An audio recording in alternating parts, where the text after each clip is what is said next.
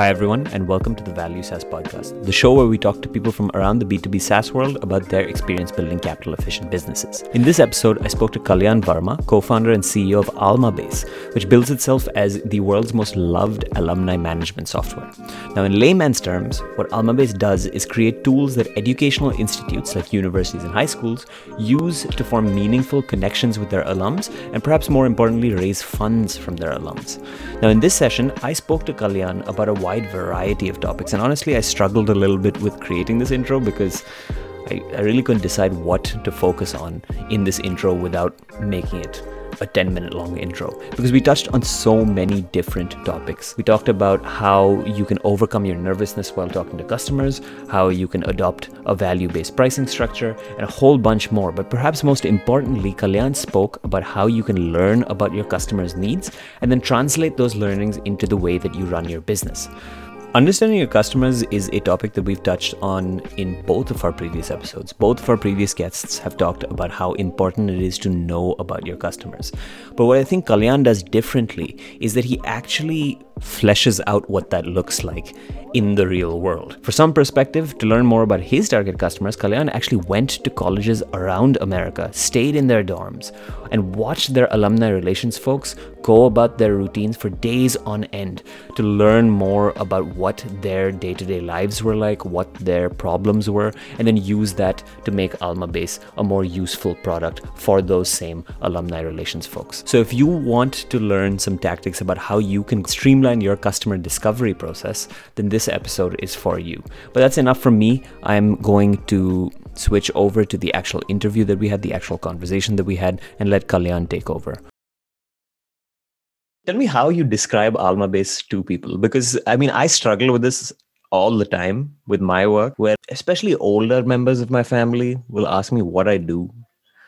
And I can't say I work in B2B SaaS because they're going to have no idea what that means. I could try to describe the product to them, but they're also going to have, I try my best to describe what the product is, what the product does to them. They still have no idea what I mean, but it's a futile effort. But I'd be curious to know how you tackle that problem. Yeah, I'll try a new approach this time. So, okay, here's a family member. They're saying, what do you do, man, apart from chilling out and not really doing a job? So here's the thing. Remember when you went to college and, you were sort of asking your parents every time you had to pay the fee, depending on what kind of family you're from, you either struggled for it, or maybe you didn't, but you always knew friends who, sort of struggled to make sure that they could pay their tuition fee, right? Imagine if your university could subsidize that education, right? Wouldn't how much happier or how much more accessible that education becomes for everyone, right? How can they actually subsidize this? How can they actually say, okay, it's going to cost me $100,000 per student to provide a great quality of education, with all of the facilities, the great professors, amazing athletics facilities, etc. But if I charge $100,000 to every student to sort of compensate for that cost, then very, very few people in the world can actually afford it, right? So then I decide that I'm going to only charge $50,000 to every student because then more people can access it. Where do I get the rest $50,000, right? That's where, generosity plays a key role, because you can then go raise money from other people, most likely your own alumni, to sort of help continue this cause. And in a lot of those cases, because this is a virtuous cycle, students benefit from the generosity of others. And then when they have the capacity to do so, right, they can actually benefit current students by donating, right? And those donations actually subsidize the education for current students. So basically where Almabase comes in is we essentially help each university get more of their alumni to donate and therefore make education more accessible for everyone. Yeah, that's an amazing pitch. What strikes me about it is that unlike a lot of other B2B SaaS companies, it almost sounds like Almabase has a altruistic goal in mind. Tapping into people's generosity to make education more accessible. When you think of B2B SaaS, that's not the first thing that comes to your mind. Yeah, funnily, we didn't start the company. In some senses, the mission So even today, the mission of Almabase is to make education more accessible, like I said. But the mission actually was what happened to us first, and then the idea of the company started. So back in 2007 or so, when I was a couple of years before I was graduating from college, the situation happened where few students were having to drop out of college because college had increased fee, and some of the students couldn't afford it anymore. And when that happened, a friend of mine and we were sitting together and sort of saying, hey man, this doesn't make any sense at all, because it's so hard to get into this college in the first place. And then all of these people spent a couple of years already, right? And now they're having to drop out only because they couldn't afford the tuition right now. Does not make sense, right? So how do we actually solve this? How can we actually make our own university's education more accessible to everyone, right? It's sort of really where this thought even started. And at that point, obviously, we didn't think of this as like a large idea or B2B SaaS in any way. I'm sure I didn't even know the word SaaS at that point. But then we at that point, what we did was we created a nonprofit foundation. The only job of that foundation was to essentially reach out to alumni of NIT Warangal, which is where I went to college, and raise money to be able to fund scholarships for students. And then when those students graduated and got their full-time jobs, they would pay back a certain portion of their monthly salary back to the foundation, which you could, the original donor could choose to take that money back. But in most cases, they would actually just fund another scholarship, right? So this is this virtuous circle where, more students were getting scholarships. They all were graduating, getting great jobs, and more donations would come in. So, more and more scholarships were being awarded every year. But yeah, it's interesting that what we thought was a small idea for NIT Warangal sort of then eventually, several years down the line has become a SaaS company. So, but the mission continues to be the same. Okay, so a couple of questions over there. First, just to get it out of the way, loved your initial pitch. You said that Almabase's mission is to make education more accessible, and the way you do that is by helping universities increase their alumni donations. How do you increase alumni donations? Sure. Let me ask you a question. Which university did you go to? I went to Bowdoin College. Okay. And have you ever donated to Bowdoin College? Never, not once. I get their emails all the time. I've never once donated. Got it. So that's exactly where the problem lies. A lot of the alumni programs across the country are focused on just sending emails to alumni where the CTA, because we both understand marketing, the call to action is always click here to donate, right? But when you think about it from an alumni perspective, the alumni is like, hey, I've already paid my tuition, right? I've already graduated. You've given me my education. Why should I donate, right? If I do have $1,000, I have 1,000 places where I can put that money to use, right? So that's where Almabase comes in. We essentially flip that equation and we say, how can universities provide more value to alumni, right? How can universities be resourceful to their alumni even after they've graduated, as opposed to ending the relationship after a student graduates? Your graduation event cannot be the end of the relationship with the university.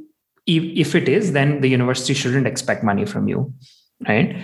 So with Almabase, what happens, without getting into too much detail of the product, is, for example, one of the things that Almabase enables a university to do is create a private network for all of your alumni, where each alum now has access to several hundreds or thousands of other people with similar affinities, especially when it comes to the college they went to be able to seek help. It could be professional, it could be personal, it could be, hey, I am supplying this material, do you want to buy it? Hey, I'm starting a company, do you want to buy my product? It could be various things, right? It could be even people finding jobs from other people within the network, right? So that's one of the sort of the pieces of what Almabase does, which is, how do you create a private network for all of your alumni so that your alumni now have a continued use of a resource that nobody else in the world can do except you as a university, right? Similarly, we provide the tools for universities to create content that is very, very curated to your alumni.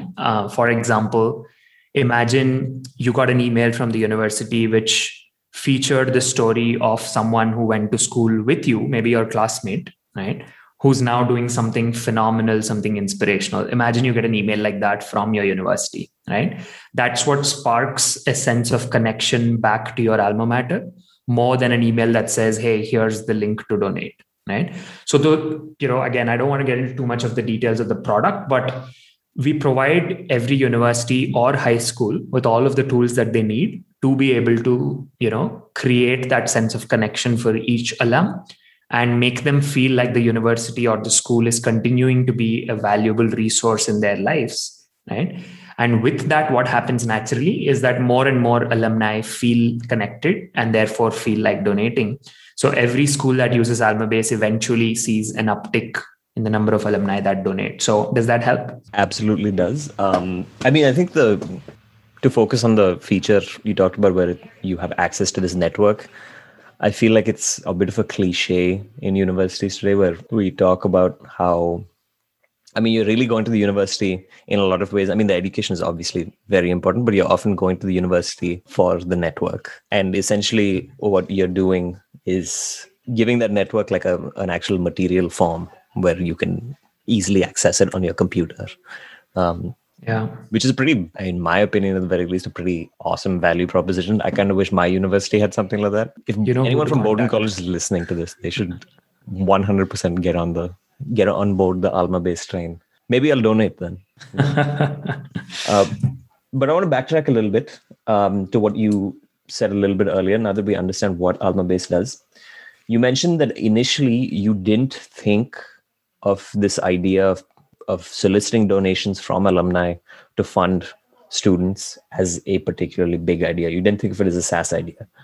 I'd be curious to know how that transition happened, what the impetus was, what kind of pushed you guys to transition from running this nonprofit foundation that you didn't think had any scope outside of your own university to being a SaaS product that you now run full time. I think there's two phases of this transition, one of which I think was very intentional. The other was pure fortune, but I'll explain that, right? So firstly, what happened is as we were doing this at NIT Warangal, even after graduation, during the weekends, we were continuing to run this foundation because we were so passionate and related so deeply to the cause. While we were doing that, what happened is other colleges like NIT Warangal also had similar challenges, and they were either students or alumni reaching out to us saying, hey, like, we loved what you guys did at NIT Warangal. We want to do something like that at whatever XYZ college. Can you help us out? Right. And every month, every quarter, we'd see more and more people reaching out to us. And we were like, this is a real problem, right? Like every institution seems to have this problem. So the first thought was just like, hey, how do we just sort of open source in some sense? Sorry, I'm speaking engineer language here, but yeah, basically just put everything out there so everybody can, whoever wants to do this can do this easily. But what we realized also was that, again, coming from an engineering background, we actually built a bunch of hacks or little software tools that, for example, sat on top of Facebook or sat on top of Twitter, etc., to either find the right people to contact or be able to track alumni of a certain institution, etc., because that was our need, right? We were trying to figure out how do we reach out to more alumni at NIT Warangal and started building all of these hacks. But then we realized that this technology actually makes the whole job a lot more efficient. So that's when we realized, I guess those are some insights that led us to sort of thinking, hey, can we just put together everything we've built so far and package it properly and, sell it like a software to every college who needs this, so that it just becomes way easier for them to do this than sort of bootstrapping from the beginning. That's how we ended up starting the company, or at least thinking of this as a company in the first place. That's how Almabase was born in 2014, with Sri and I doing all of the initial coding and launching it with a few colleges, etc. Funnily, we did that for a few years, about 3 years or so.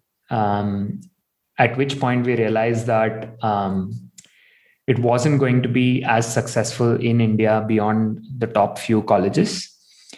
It was ending up being successful only at institutions who could deploy the resources or the people to be able to run this properly, right? Like a proper alumni engagement program.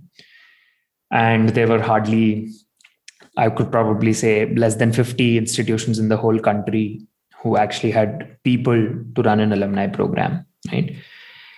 So that's when we hit a wall. And fortunately, while we thought everybody in the US had already figured out alumni relations, fortunately, a lot of people started reaching out to us around that year.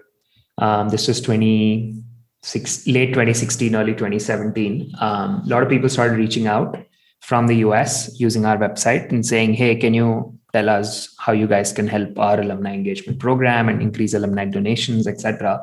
So that was the fortunate part, because obviously when we started Almabase as well, it wasn't even in our wildest dreams to sort of say, we'll go become the number one alumni management software in the US, right? We were just thinking Indian colleges, everybody has this need. Let's sell it, whatever number of lakhs per year per college. And then we created beautiful spreadsheets to figure out how we'll become a large company. None of that happened, but it was fortunate that there was a massive need in the US as well. And that's how we grew from there. I love the created beautiful spreadsheets that didn't end up working out. I feel like that's almost a rite of passage. Now, when you guys moved to the US, out of curiosity, this is something we've talked about in both our previous episodes, I think. This issue of selling to someone who comes from a completely different cultural and professional context than yourself. How do you bridge that gap? Or put differently, when we spoke to Rajan, he talked about thinking using your problem brain instead of your solution brain. How did you relate to your new target customer in the US? How did you understand what problem they had? So we did a few things. Some of these are, in a sense, sort of nerve-wracking, but we did a few things. Firstly, I think the relatively easier one was basically I created a dummy email ID for myself. I won't name it because who knows who's listening to this. I created a dummy email ID and I said, I am a student at San Jose State University. I want to pursue a full-time career in alumni relations because I find it fascinating that, there's a job that helps connect people. And then, so basically with that, I just emailed and called every alumni relations director that I could find in the country, right? Anybody that I could find information of, I would just email them, call them and say, hey, I'm a student. Tell me more about your job because I want to know what this job is about in real before I get into it, right? And that gave me a ton of insights, right? Because imagine the other person, imagine being the person on the other side of this conversation where you're like, you already are pursuing a certain career. And then someone's calling you and saying, hey, I want to be like you, right? And I'm just graduating. Can you tell me more? And there is no inhibition there, right? Unlike a typical sort of customer discovery conversation or whatever, right? You're not boxing yourself to something specific. They don't even know who you are, right? You're just a student. So they're obviously talking about, hey, here's what I do day to day. Here's the fun part. Here's the not so fun part. Here are my biggest problems. Here's what sucks about my job, everything, right? So that led to a ton of insights, which we then, obviously found ways to translate into our product. That was one thing. But another thing that we did, which was actually quite intimidating, to be honest, is we ended up taking a booth at any conferences that, we did that for about 4 or 5 conferences in the first few months where we would have alumni relations and fundraising people from universities and schools attend those conferences. We would take a booth. We didn't even have a proper sort of established product in the US or anything like that. We would just take a booth and anybody that would walk by would basically say, hey, would love to know, what are your biggest challenges? What are you doing today? Why aren't you able to get more alumni to donate? Things like that, right? That was intimidating because those conferences typically had, let's say, 1,000 people, right? And 90% white, right? And then there would be these 2 brown dudes, me and my co-founder. It was super awkward to be in those conferences because everybody would be walking by the booth and saying, who the hell are these guys, right? Like we would look like kids and we would look very different from them. And it was super intimidating to even start conversations with them, especially with our backgrounds also coming from engineering backgrounds where, typically like, hey, I don't want to get up from my screen. I just want to keep coding all my life kind of people. to being in those conferences and having conversations with them was super intimidating, but also super insightful. Right. Yeah. And then after we started getting a few customers, then I spent a lot more time visiting these customers, staying in the university dorm, spending time at the office, did a bunch of stuff like that. But yeah, I'll take a pause there. Couple of follow-up questions. One, I can totally see how it would be intimidating to go to those conferences. Starting conversations with people is surprisingly hard. It's surprisingly hard. Like how do you, there's no non-awkward way to do it. You just kind of have to go for it. And I'd be curious to know, how did you get over that initial apprehension, that initial fear? Is it just a sort of thing where you just have to go for it? Or did you do something to like prepare yourself for the conference? Because I imagine there are a lot of founders out there who face similar problems. Yeah, I'd say be a good actor in those places. Basically, just watch what the other person is doing next to your booth and just try and emulate or imitate. So yeah, I was just trying to basically look at what everybody else was doing and trying to do as much of it as possible. So I had this friend, now a friend, but back then just another vendor at a different booth. He was phenomenal at, sort of bringing people to the booth with very little money, I would say. Like there are people who give very expensive gifts at their booths to draw people in. But this guy would just if he's not getting enough people in the booth, he would just walk out, get a $20 Starbucks gift card, and then stand in the middle of the hall and say, hey, the next 10 people that talk to me, one of you will win this, Starbucks gift card. And then 10 people would immediately line up. Right.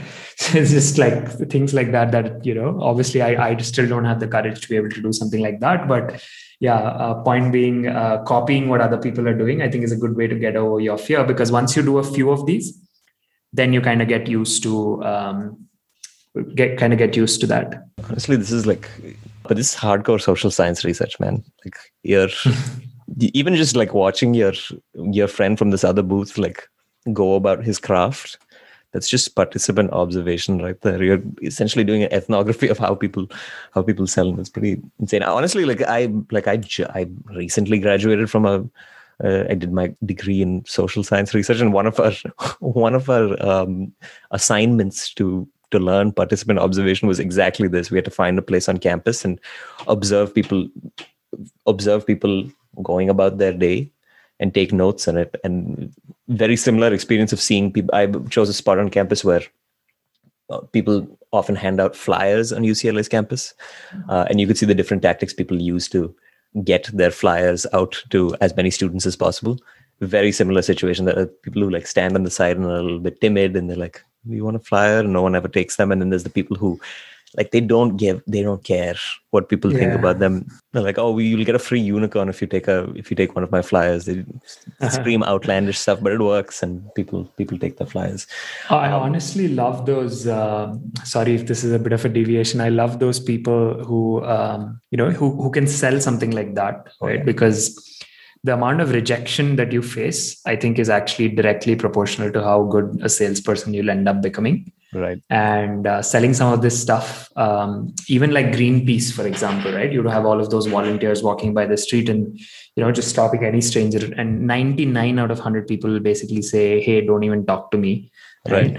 Really hardcore stuff. And I really respect all of those people who are able to do jobs like that and still keep going after those 99 rejections. Yeah, I mean, I heard this on another podcast. I don't remember which podcast it was, but they were referencing something someone else had said. So this is like a third-hand quote, but good salespeople eat no for breakfast. What's also interesting about sales, now that we're on that topic, is, again, I was a hardcore programmer. I would sit in front of my computer from 9 a.m. to 9 p.m. just coding, right? From there, I ended up becoming a salesperson. And during that transition, one of the things that I would say a very, very common misconception for other founders as well is that a lot of people think sales is this flashy, you need to have this personality, you need to be very outgoing and all of that. None of that is true, right? What I've understood over the years, selling Almabase and watching other people sell their software products even more specifically, is you just need to understand.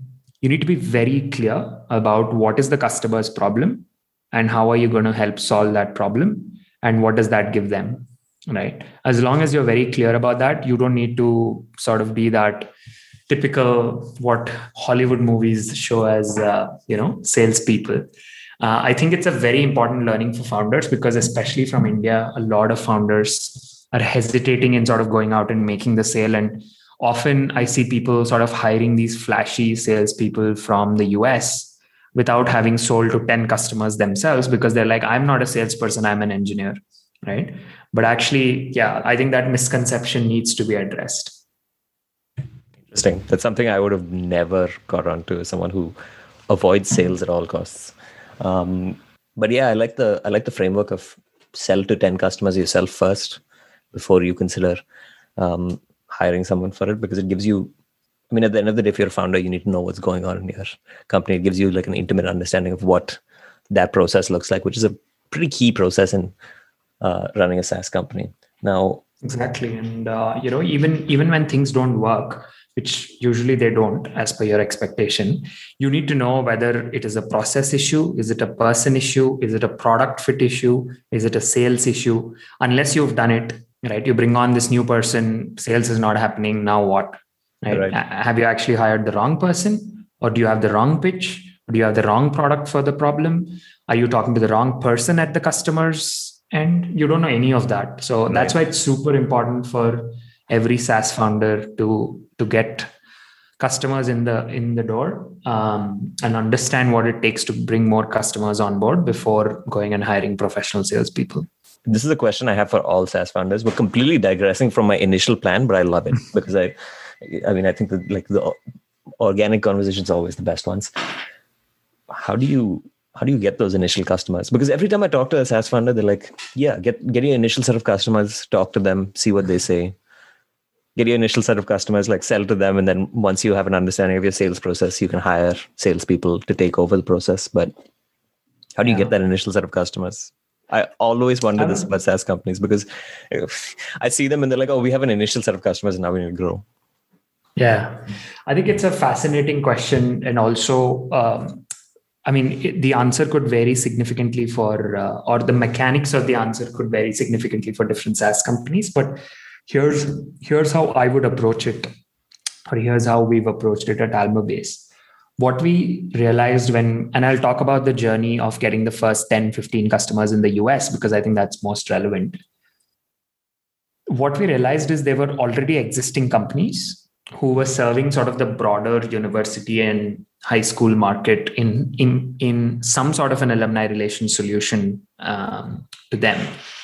So what we ended up doing is picking this really small niche, right, which the larger players weren't as interested in sort of convincing, or they didn't care as much about it. So we picked this really small niche. What we said any advancement team, and when I say advancement, it's sort of alumni relations reports into a department called advancement, right? Any advancement team that's less than 10 people typically calls themselves small shops, right? And that's what we learned from these conferences, right? So what we did is, to get our first 15 customers, we basically said, the only alumni management software for small shops, right? So we picked this really small niche. We went after them. And when they would compare our software with, let's say, a competitor, we would probably have very similar features, right? And in today's world, there's absolutely no possibility that you have a ton of features that nobody else has, right? Because if you have good ones, everybody else will copy. It's not that hard, right?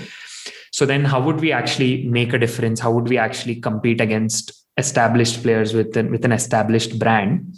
What we said is basically, look, we have some features, they have some features. Eventually, they'll all sort of add up to more or less the same thing, but we're built specifically for you, right? Like this other software that you're evaluating has UCLA as their customer.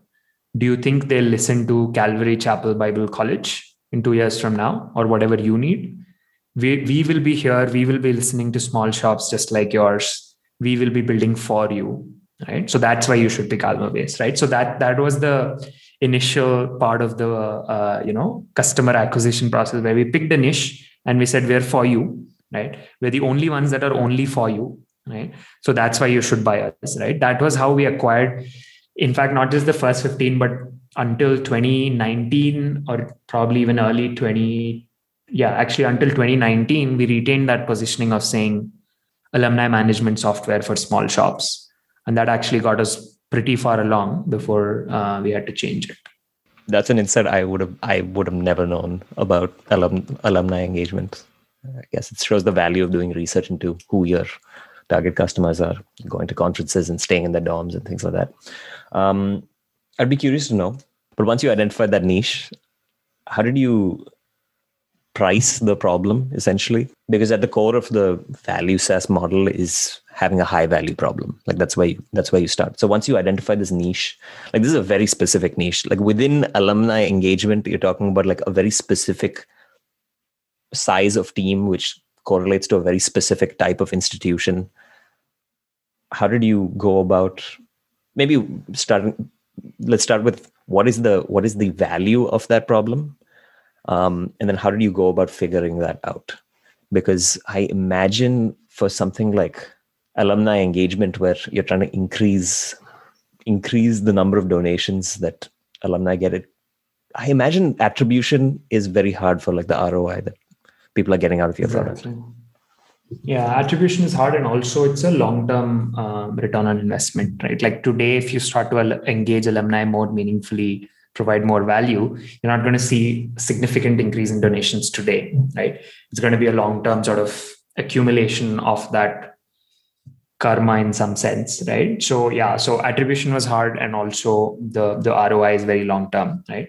So in terms of how we arrived at pricing, I think we made plenty of really basic, stupid mistakes before we, have whatever pricing model we have right now, and still trying to iterate. So I think that's point number one. Like pricing is as iterative as product is, or sales processes, or marketing channels are. Any of these things are iterative. Pricing model as well is iterative, right? So initially we just started by saying we can't tie our revenue solely to just the increase in donations, because it's going to probably take a few schools a few years to get to see that uptick, right? So what we said is, hey, small alumni communities, should probably be charged less. Large alumni communities should probably be charged more. That's where we started. We just said, if you have this many alumni, pay this much per year. If you have this many alumni, pay this much per year. That was the initial model, right? And then that slowly evolved into sort of like then starting to segregate features for, hey, what does a small alumni community really care about? What does a larger alumni community really care about, etc. But I think the real breakthrough happened when we realized that we could basically take a portion of this revenue as like fixed annual subscription, but also a portion of this revenue tied to every donation that's processed through the platform, right? So then what that did is it helped us explain to our customers that we align with the eventual outcome, which is that if we help you get more donations through the platform, we charge you more. And if we are unable to do that, we charge you less, right? So the value is aligned, right? You make more money, we make more money, right? Today's model is a reasonably complex sort of model with, a free tier where you can do really basic sort of programming. It's a bit of a jargon, but very basic alumni programs, right? And then there's more complex tiers with each having a different sort of cut on the donation, a different annual subscription and things like that. But the way we think about it is, I think, what is most translatable to other people, which is, how do you know what is the value of increased alumni donations for a university, right? What we realized is, irrespective of the size of the university, different alumni programs are at different levels of maturity, right? So you've got the really sort of nascent alumni programs, which is, hey, I have a database of 10,000 people, tell me what I need to do, right? And then you've got the slightly more mature alumni programs, which are like, hey, I've got 5,000 alumni, I do 10 events a year. I've got this many people donating right now. I want to grow that now, right? Or then you've got the super complicated. For example, Stanford University has 500 people in the advancement team, right? Super complicated. Everybody has different portfolios. Everybody's doing really different set of programs and things like that. How do you actually help them grow, right? So what we've done is our pricing aligns with the maturity of the alumni program, right? So that what happens is over a period of time, as each alumni program that starts at a certain tier becomes more mature, gets more alumni in the door, gets more donations, naturally have to sort of upgrade to further tiers because we're also adding more value and then we're extracting more value out of that. The common underlying thread that I'm getting out of all of this is that understanding your customer is key. Like your pricing, your sales process, even your product at the beginning, the way it started out, and presumably how it's developed since, all seems to derive from what your customers do on a day-to-day basis or how they are structuring their processes, which is an interesting way of thinking about things, because this is something we talked about, as I mentioned in the previous episode as well, where you want to think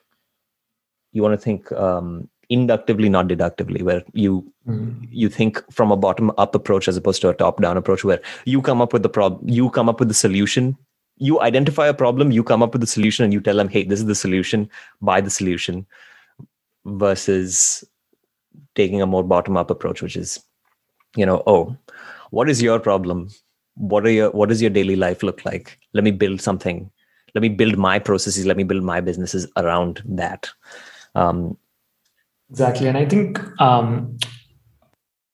one common mistake that a lot of people make, especially in the early stages of their company, is they start with this really cool technology, right? They say, hey, I'm going to do AI for marketeers, or, I'm going to build some really fancy thing for salespeople, etc. So a lot of people start with cool technology and great solutions and then go find a problem that solution can solve, which is exactly the wrong approach. I think you have to find a particular set of people. You have to find their core problems. What is their highest value problem, right? What are they doing today? That, I mean, literally, this is probably a little bit of a segue, but one of the funny questions that I used to ask all of these people during my research and discovery with customers, with folks in alumni relations, was, what would get you promoted? What would get you fired? Right? That is the core metric they're tracking, right? Irrespective of, like, if there's a marketeer, he would probably get fired for not getting any leads for the next 3 months, right? So that's what he or she really cares about, right? So I think that's a great way to, in my opinion, at least, I always recommend people this book called The Mom's Test. Again, the book is phenomenal. It breaks down how you can conduct discovery, how you can research into, solving specific people's problems without biasing them with what you already know, right? So a lot of these learnings came from material like that, but the Mom's Test is something that I'd recommend every founder, every initial sort of salesperson, marketer to read. Yeah, it's definitely on my list. Also, can you really have a podcast today that's vaguely in the B2B SaaS space or vaguely in like business and tech where you don't have a book recommendation? It feels like the in thing to do. Man. A very interesting line of questioning. I know we are coming up to the end of our scheduled time, but I have so many more questions. Let's keep going. I love this question about what would get you promoted, what would get you fired, because I read this PDF document that actually Rajan sent me, of course, called The B2B Objectivity Trap, where it talks about how people assume that people working in B2B are rational. They assume that businesses are rational decision-making bodies. They make everything based on pure rationality. What is going to increase my ROI? What is going to increase the number of, maximize the number of alumni donations I'm going to get? But at the end of the day, the people who are operating the business are people, and people are irrational. And their incentives don't necessarily align with the collective incentive. So, I mean, that person who's working in the alumni relations office of a university, their personal incentive is to not get fired and to get a promotion. Versus the incentive of the collective is to maximize. Have you heard of the principal agent problem? I have heard of the principal agent problem. Yeah. Again, oh my God, It's going If in this so whole many alumni different directions. management, if this whole alumni management thing does not work out, you have a career in social science waiting for you. Yeah, man, I should have just studied that instead of engineering. But yeah, like it's really interesting how sort of the motivations of the principal in that sense versus the agents sort of could lead to very, very different outcomes for the organization as a whole. I think that's a really important microeconomics concept for everybody to learn. Do you want to give, for our listeners out there who are not familiar with what the principal agent problem is, do you want to maybe give us a... Yeah, Sure. I don't know if I'll do a good job of articulating it, but my understanding of it You've is... done a pretty good job so far of articulating most things, so I think you'll be fine. So my understanding of it is, let's say you have a problem. A principal is someone who owns the outcome of that problem versus so let's consider that a principal is like the owner of a business or a founder of a company. An agent is, let's say, an employee of the company, right? Like you were talking about just now, right? Like, let's say I founded a college, right? What I care about are probably very different from, let's say, a person who's working in the alumni relations staff at my college. Because for them, so let's say I'll give you a very concrete example, right? So today, let's say I do something that helps build a relationship with an alum that's going to lead to a $15 million gift 25 years down the line. Let's say, I mean, there's no way to know that, but let's say I knew it. Typically, me as an alumni relations officer would probably still not do it because 25 years from now, I'm not even going to be in this chair and I'm not going to get credited for that work, right? Whereas if I'm the owner of that college, that's probably what I want, right? Because there is this fascinating story of Michael Bloomberg, right? The ex-mayor of New York, obviously founder of Bloomberg. He went to Johns Hopkins University, right? Back in, I would say 1965, I think. He had such a strong sense of connection to his university, right? That right after he graduated, he wasn't financially well off at that point. Right after he graduated, the next year, when a call for donation came in, he donated $5, right? Because he still wanted to be part of the story, right? But that strong sense of connection meant that when he became wealthy, right, obviously made a ton of money.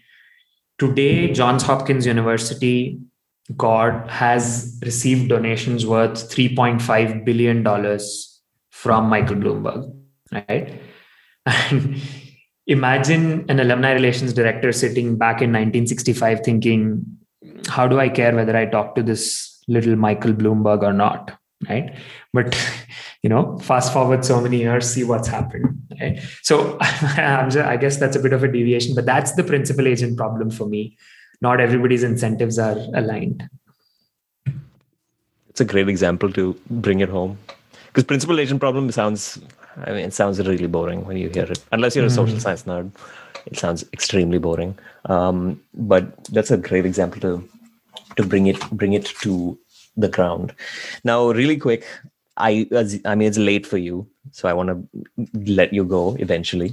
Though I seriously could keep talking to you about this stuff. I'm curious to know a little bit more about your experience going to actual universities and staying with them in dorms.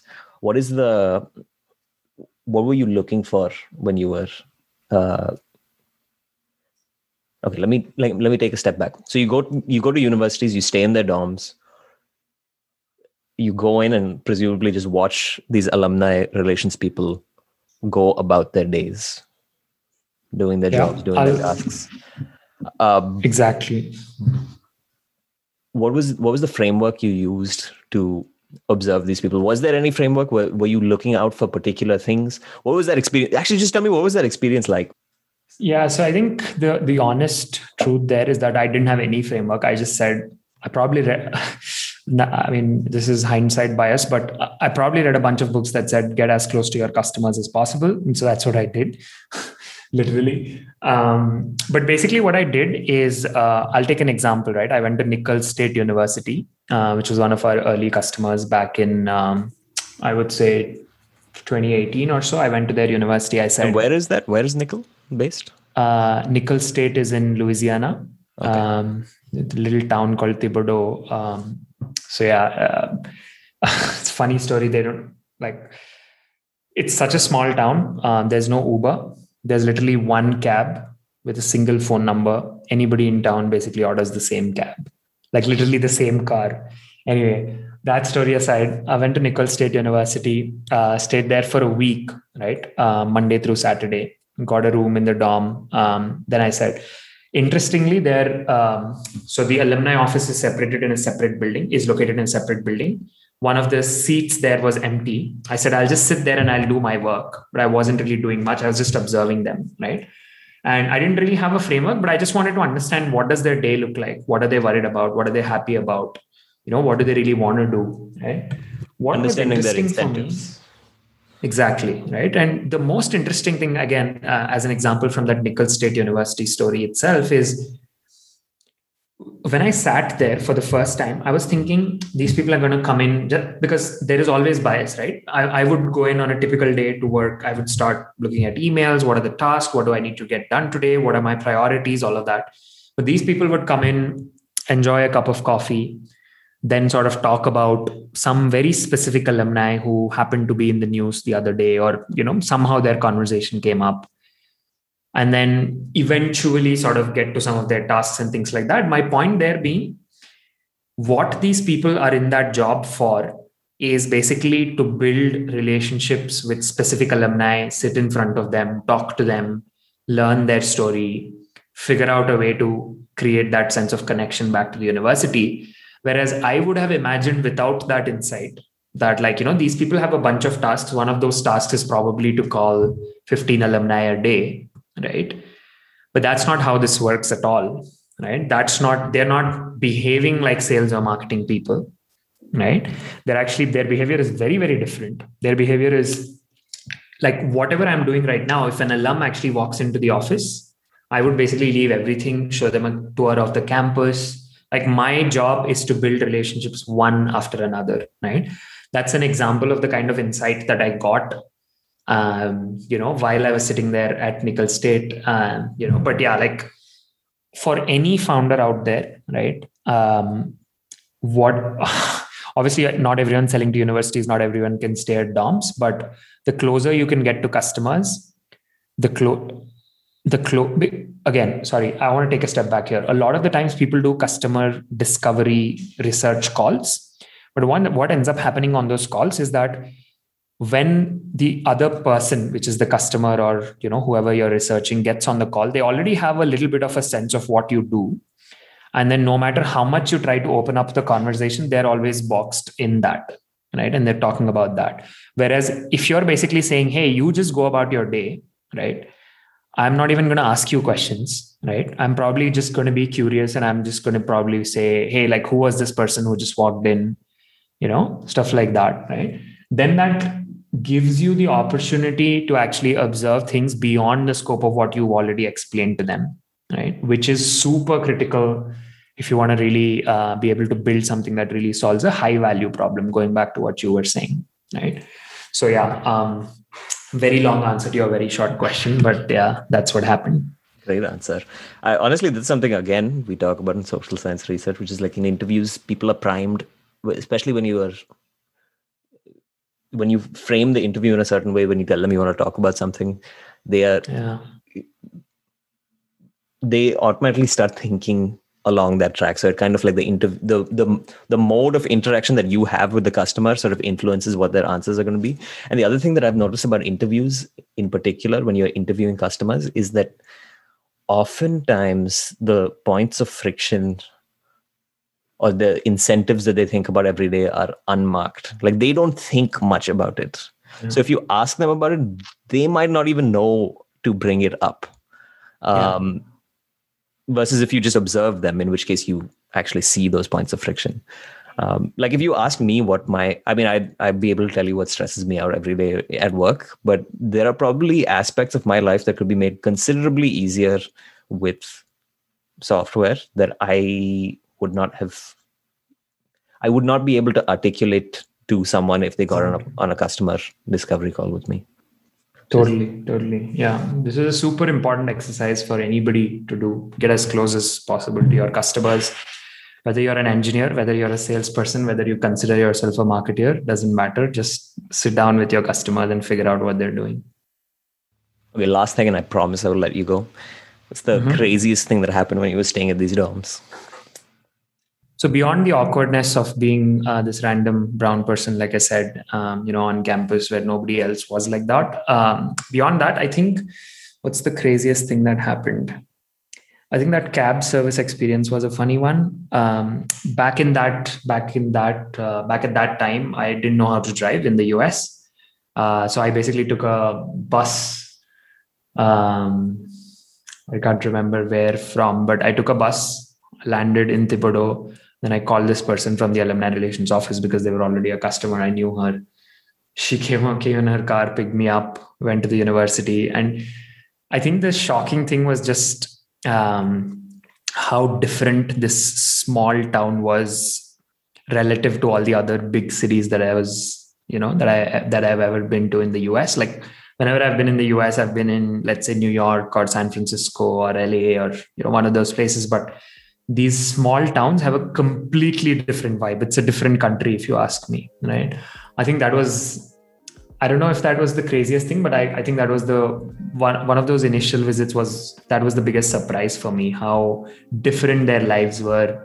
You could be making $25,000 a year, right? In a small town like that, and have a massive house with a swimming pool in the backyard and spend 5 p.m. to 9 p.m. with your kids.